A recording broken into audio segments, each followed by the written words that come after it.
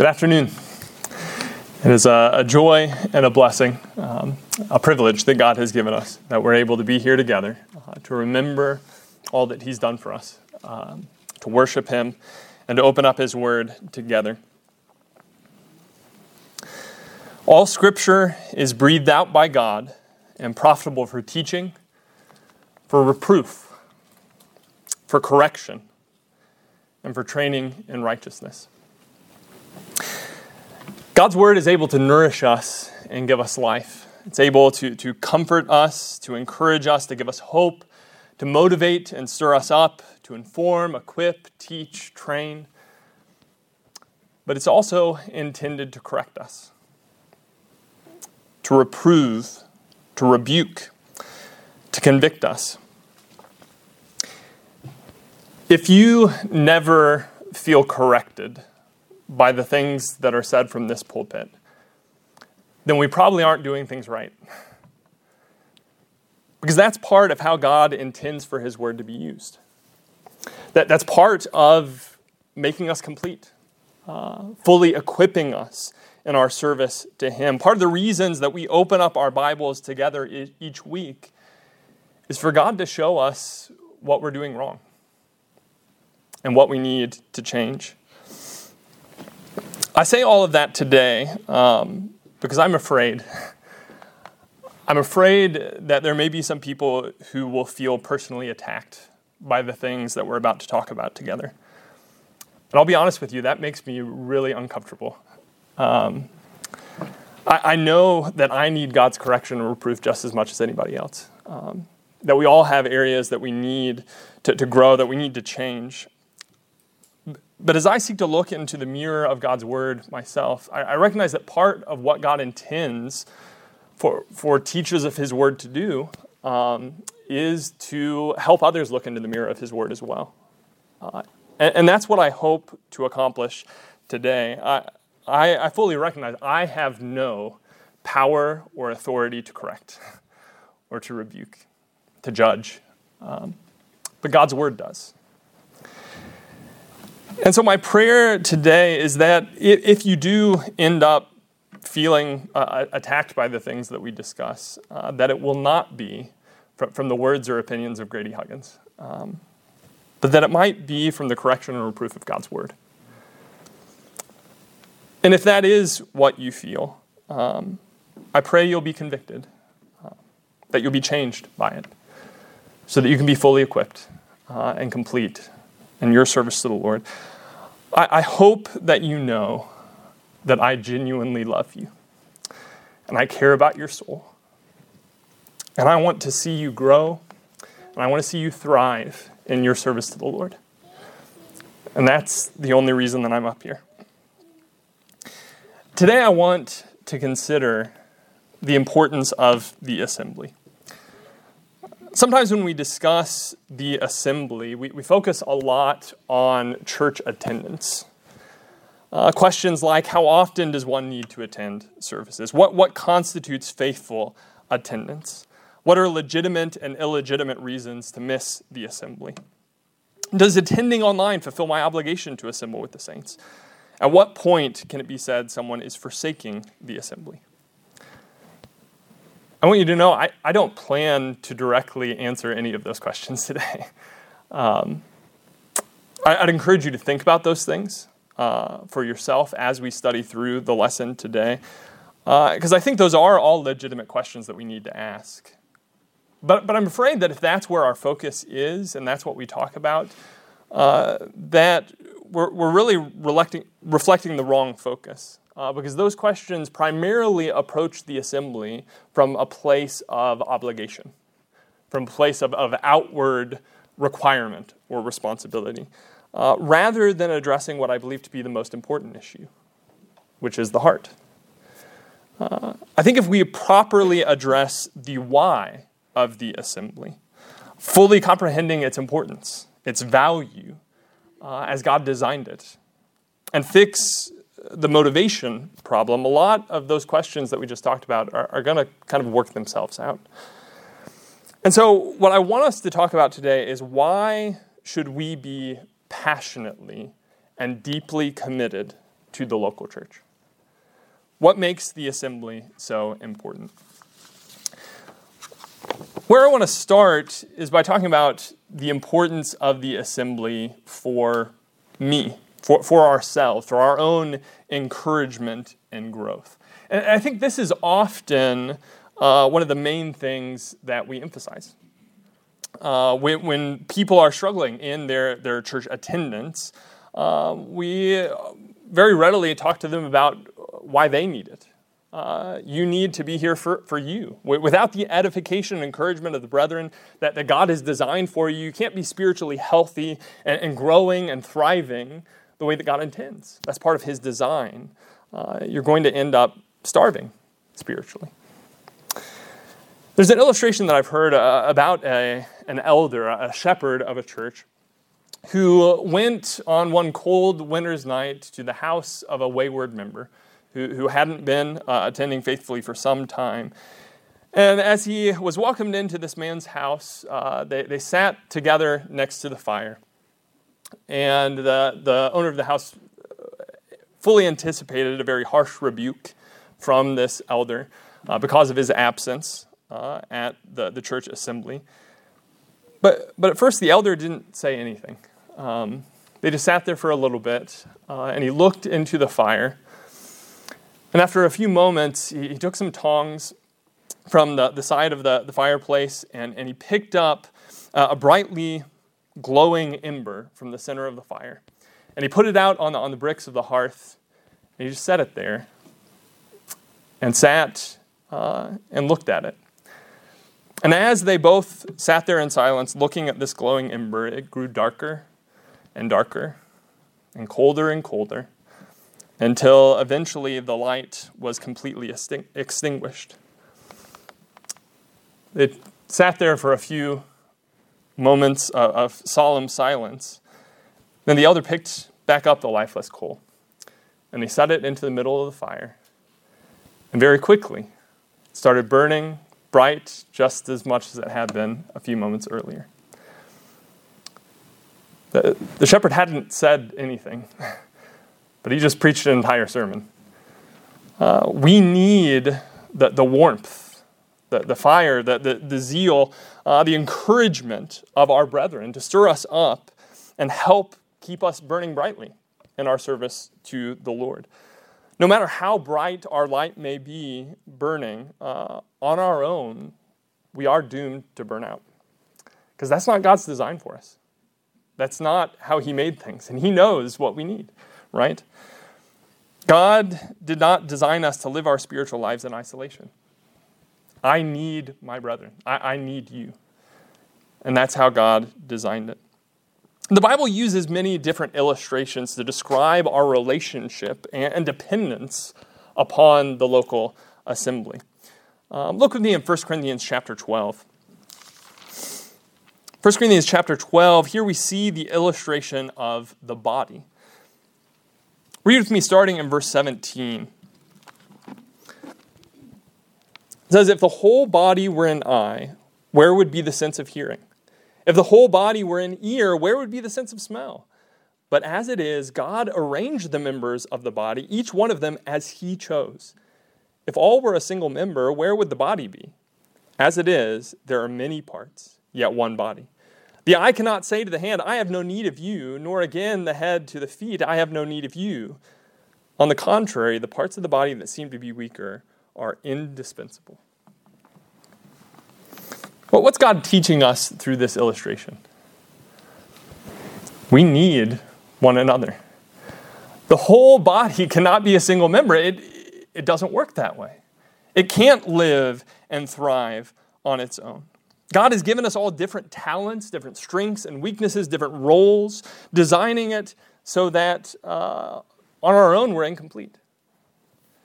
We need each other to function and to grow properly the way he intends for us to spiritually. And to remove ourselves from the regular assembly is tantamount to amputation.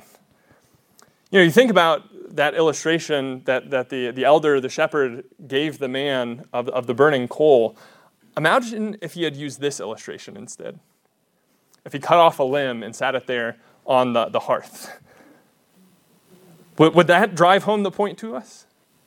How long is that limb going to live on its own? Very gruesomely so. It's going to bleed out. It's going to die. That's the picture of what we are on our own. God's design for our growth is that we be an active member of the body. Where do you see yourself in that illustration? Are you an active part of the body knit together with ligaments and tendons? Are you a fully incorporated part of the circulation system, giving and receiving life?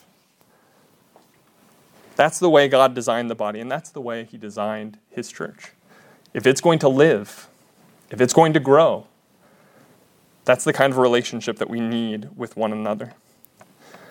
He also illustrates the church as a flock. In 1 Peter chapter 5, in verse 8, he talks there at the beginning of the chapter to shepherds, instructing them as they seek to shepherd the flock, as they seek to be examples to the flock. And I don't think it's a mistake that just a few verses later, in 1 Peter 5 and verse 8, Peter warns, "Be on the alert. Your adversary, the devil, prowls around like a roaring lion." Do you see that context? Shepherds, the flock, the lion. Which sheep is the lion going to target most? Is he going to just kind of rush madly toward the middle of the flock? Well, usually he's going to pick off the sheep on the outskirts, all by itself, removed from the flock. Where do you see yourself standing in relationship to the flock?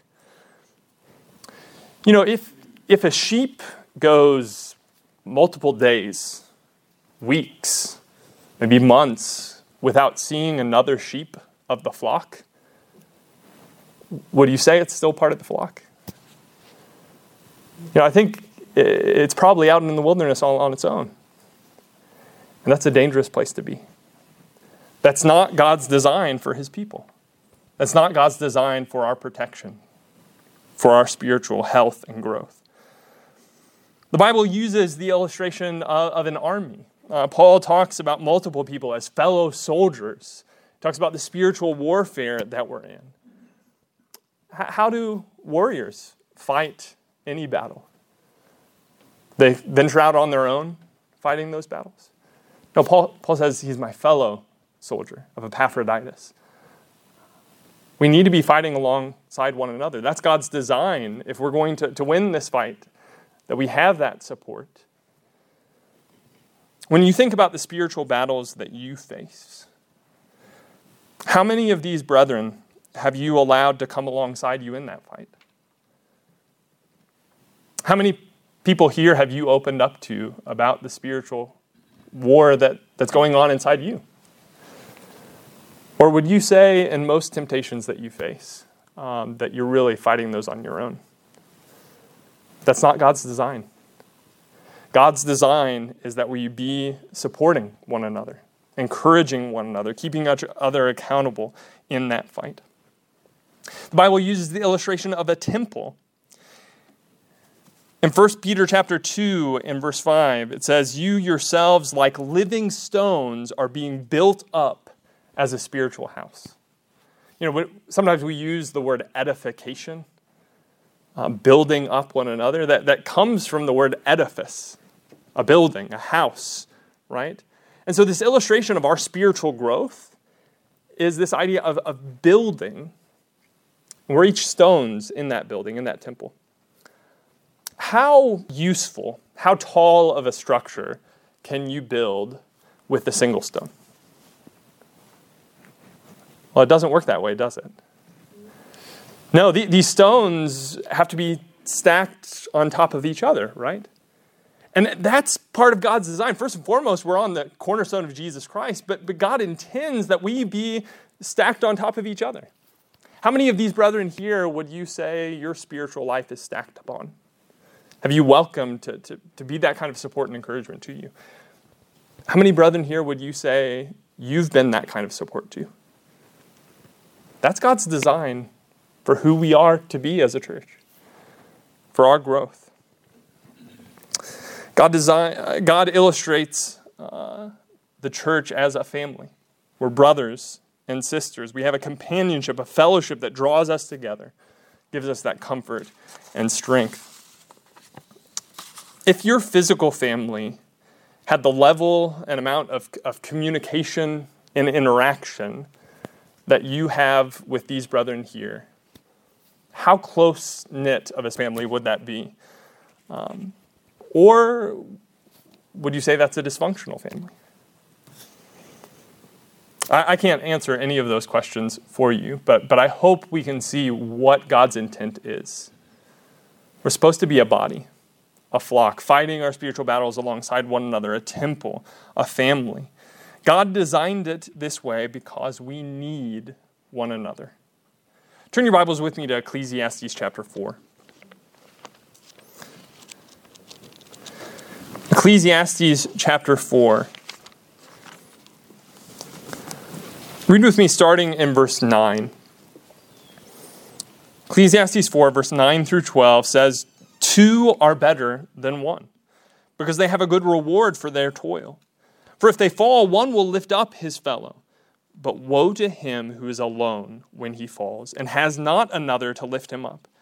Again, if two lie down together, they keep warm. But how can one keep warm alone?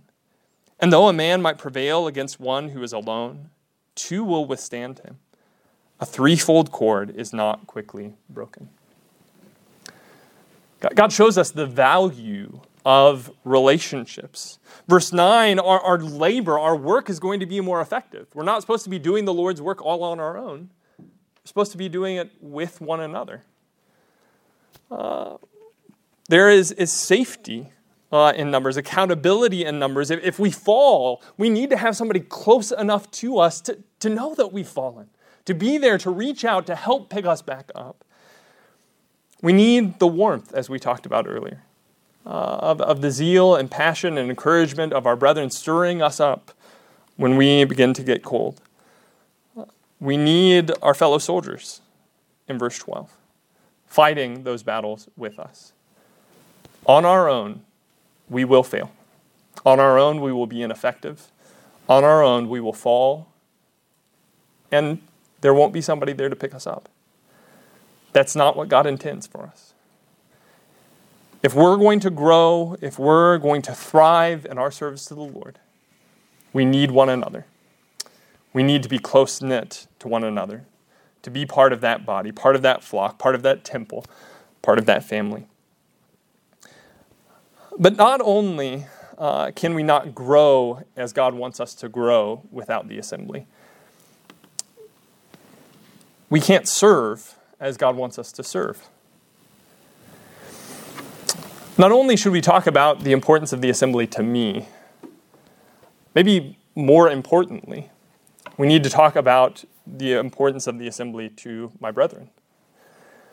This is, in fact, where God puts the focus. Turn your Bibles with me to Hebrews chapter 10. Hebrews chapter 10, verse 24 and 25. Whenever we think about church attendance, this is probably the first passage that our minds come to, but what is the focus of this passage? Hebrews 10, verse 24 says, "And let us consider how to stir up one another to love and good works, not neglecting to meet together as is the habit of some, but encouraging one another, and all the more as you see the day drawing near." Maybe first and foremost, the point that we should be making, the point that God is making, isn't you need to be here for you. No, God says you need to be here for somebody else. You need to be here for one another. And so when I enter the assembly, my focus shouldn't be, well, what can you do for me? Encourage me. Serve my needs. Make me feel good.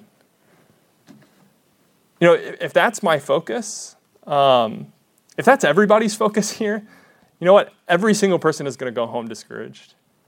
Nobody's going to be encouraged. Nobody's going to be stirred up to love and good works. My focus needs to be, what can I do for you? I'm here to encourage. I'm here to build up. I'm here to get close enough to my brethren so that I know what's going on in their lives, so that I can be there to pick them up when they've fallen, that I can fight their spiritual battles alongside them, that I can give them the kind of nourishment that God intends for me to provide to the fellow parts of this body. That needs to be our focus. My motivation, first and foremost, needs to be love, not just some sense of obligation or requirement. You know, it's not suddenly okay to be self-centered when it comes to the assembly, when it comes to worship, when it comes to my spiritual life. We need, first and foremost, to be God-centered, but part of being God-centered is being one another-centered. Think about the first and second greatest commandment.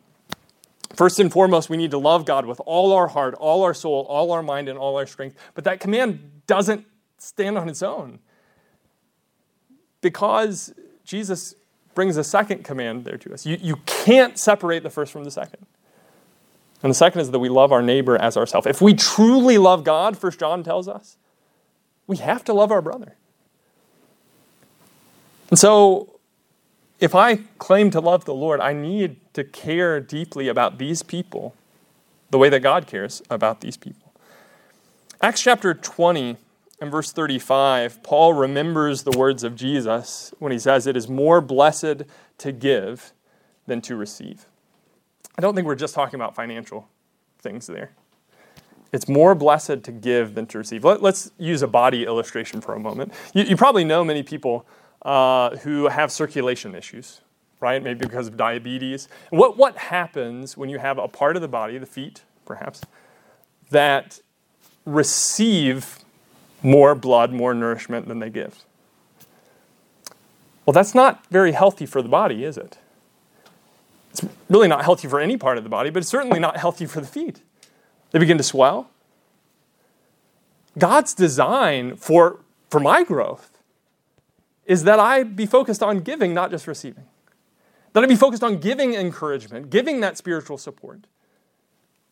And so everything that we said about the importance of my need for the assembly is true of my brother's need for the assembly that's sitting next to me. Philippians chapter 2, verse 4 and 5 tell us, "Do nothing from selfishness or empty conceit, but with humility of mind regard one another as more important than yourselves. Do not merely look out for your own personal interest, but also for the interest of others." In each assembly and every act of worship, we must truly consider how we can stir up and encourage our brethren. I'm afraid sometimes we make decisions about what we are and aren't going to be a part of based on how I perceive it's going to affect me. Is this going to give me the encouragement that I need? Is this going to feed me the way that I want to be fed? Teach me what I feel like I need to learn at this point? That's not the focus. You don't just need to be here and be part of what we're doing because of what it's going to give you. You need to be here so you can encourage the people around you. And if we happen to be, studying on marriage and you're not married, or studying about, raising our children and you don't have children, it's not suddenly, well, that doesn't apply to me. Well, that wasn't the focus in the first place. The focus was you need to be here to encourage the people around you, to serve your part in the body. That's God's design, to consider one another, how you can stir up one another to love and good works. And that applies all of the time. Everything that we said about our need for the brethren is also true about their need for me. We all have work to do. We all are needed. We all have an important role to play. 1 Corinthians chapter 12, verse 14 through 16. We looked at earlier. It says, "For the body is not one member, but many. If the foot says, because I am not a hand, I am not part of the body, is it any less a part of the body? If the ear says, because I am not an eye, I am not a part of the body, is it any less a part of the body?" It doesn't matter what you think your role is. You have a role, and you have an important role. You may not be able to serve the way that somebody else serves, but God's design for the body, for the growth of the body, isn't that there just be one or two or three or four, really encouraging members, and they're going to lift up everybody else. God's design for the growth of this body is that whatever strengths you have, whatever weaknesses you have, you focus on what you can do to encourage and build up the spiritual well-being of the souls around you. And if this body is going to grow, that is what it's going to require. There's no question about it. That's God's design.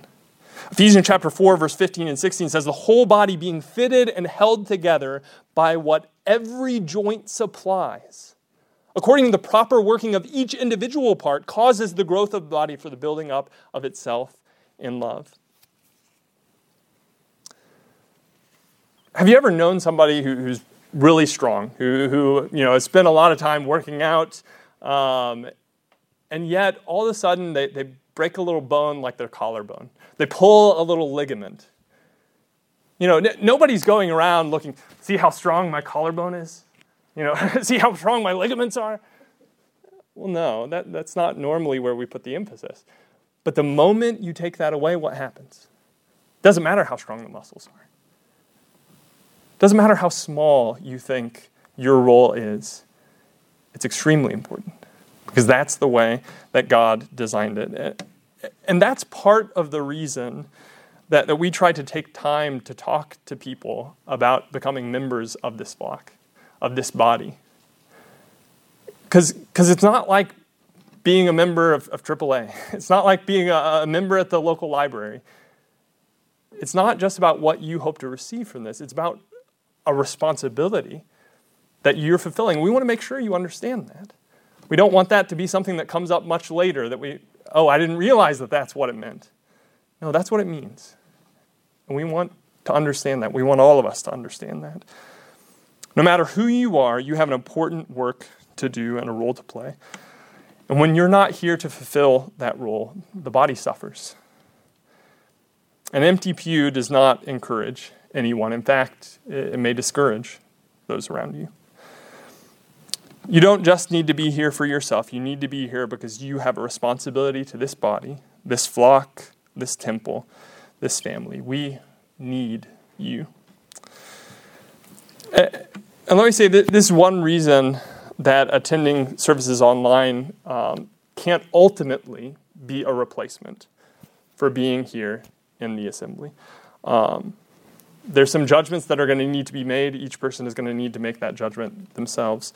But it cannot ultimately replace what God designed for the assembly and his people.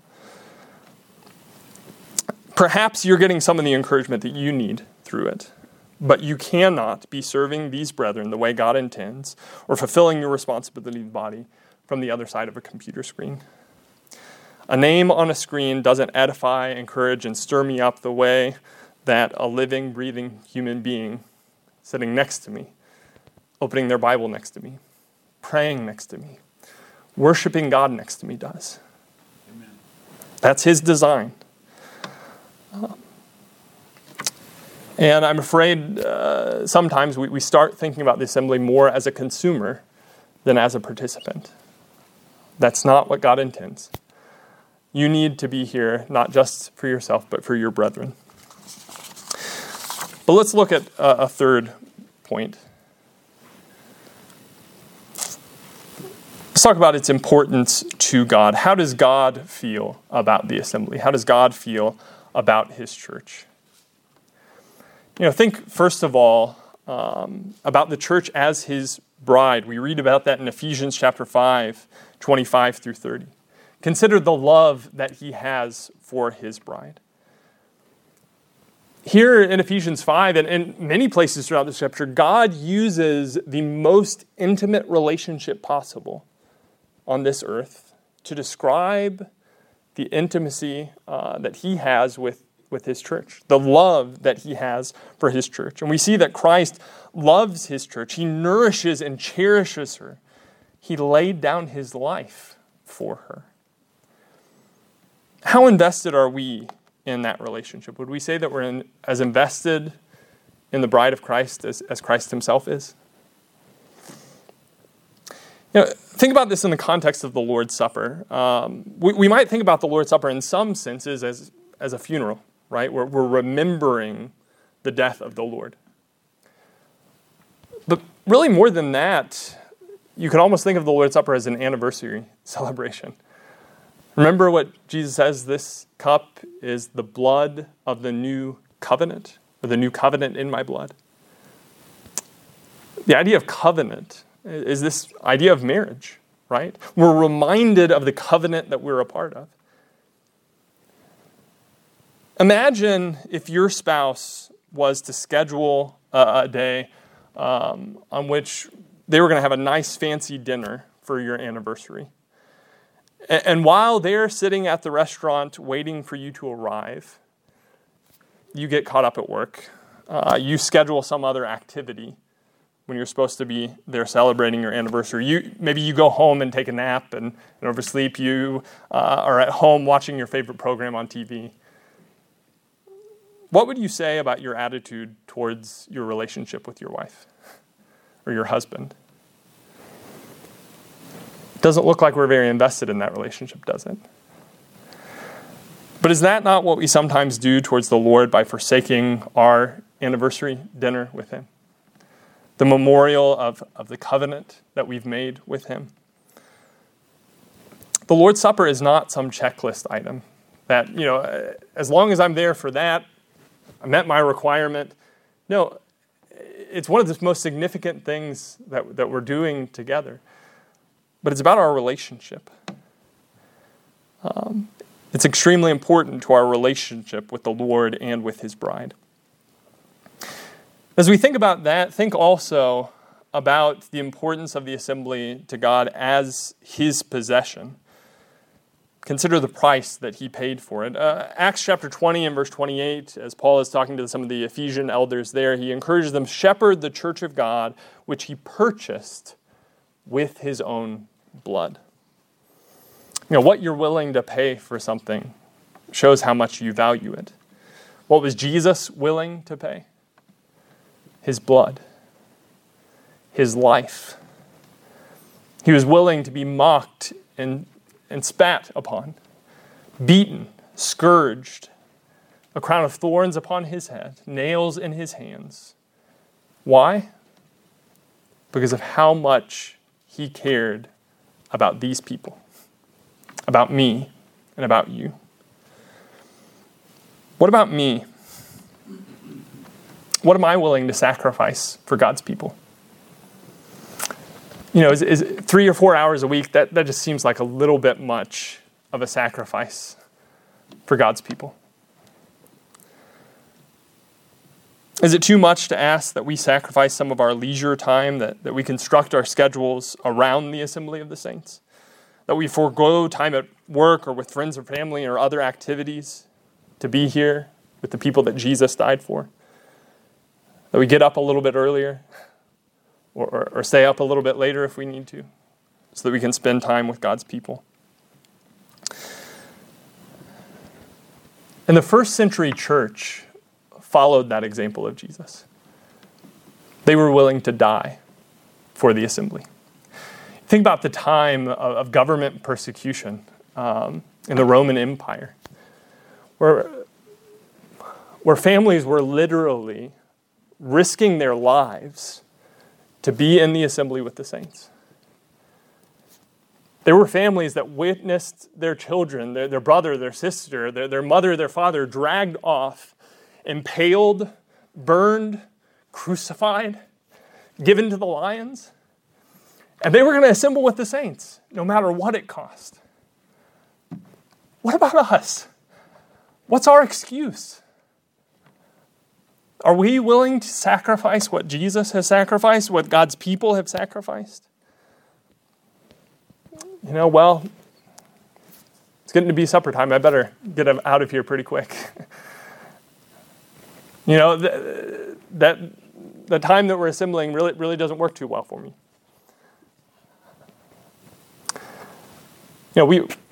I didn't mean to make a reference to us thinking about changing our time. We want to do what's most convenient for the most people. But let's make sure our attitude about it is that we're willing to do whatever it takes to be with God's people. And as his body, let's consider how we treat it. Matthew 25 and verse 40 says, "The king will answer and say to them, 'Truly I say to you, to the extent that you did it to one of these brothers of mine, even the least of them, you did it to me.'" What if you knew that Jesus was going to be here in the flesh in our Tuesday night midweek service? What would you do in that situation? I'm going to drop everything. Jesus is going to be there. I want to be there. Brethren, Jesus is going to be there. His body is going to be there. And the way that we treat his body is the way that we treat him. And that applies more than just our assembly. That applies to how we function in supporting and encouraging one another day by day by day. But if it applies anywhere, certainly it applies within the assembly. What kind of excuses would we allow ourselves to make if Jesus were in fact going to be here? Don't let Satan deceive you, brethren. If you care about these souls the way that Jesus cares about these souls, it's going to show. It's going to show in the choices you make. It's going to show in the way that you spend your time in seeking to build up and encourage these brethren. What kind of excuses would you make? Would you allow plans with friends and family to come before the assemblies of the church? Would you skip out on Bible class so the church didn't take up quite as much of your time? Would you skip out on midweek service or check out early because it's a little bit inconvenient with other aspects of your schedule? If we view the church the way that Jesus does, what kind of decisions are we going to make about it? I can't answer all of those questions for you, and I don't want to. I'm not the judge. But if you feel convicted or attacked today by what you've heard from God's word, you have a very important decision to make. Are you going to push that feeling of conviction away? Are you going to make excuses? Maybe get upset at me? I hope not. Or are you going to let God's word do its work and repent? Brethren, I care about you. I love you, and I want to see you growing and thriving spiritually the way that God does. If there's anything that we can do to help you, that's why we're here, to be a body, to be a family, to be a temple, to be a flock, to fight the spiritual battles that we face alongside one another. How important is the assembly to you? Is the church as important to you as it is to Jesus? It needs to be. You need it. Your brethren need it. And it's what God desires and commands of you. If there's any way that we can help you today, if you do need to ask for the prayers of these brethren, to reach out, let them know that this is an area that you need to change, that you recognize you need to grow, please do that. Please do that. If you want to reach out to somebody personally and work through that, that's why we're here. If you need to make that known to all of these brethren, we're here together to do that. If there's any way that you need to respond to the invitation in some public way, we ask that you'll let it be known at this time as we stand and sing together.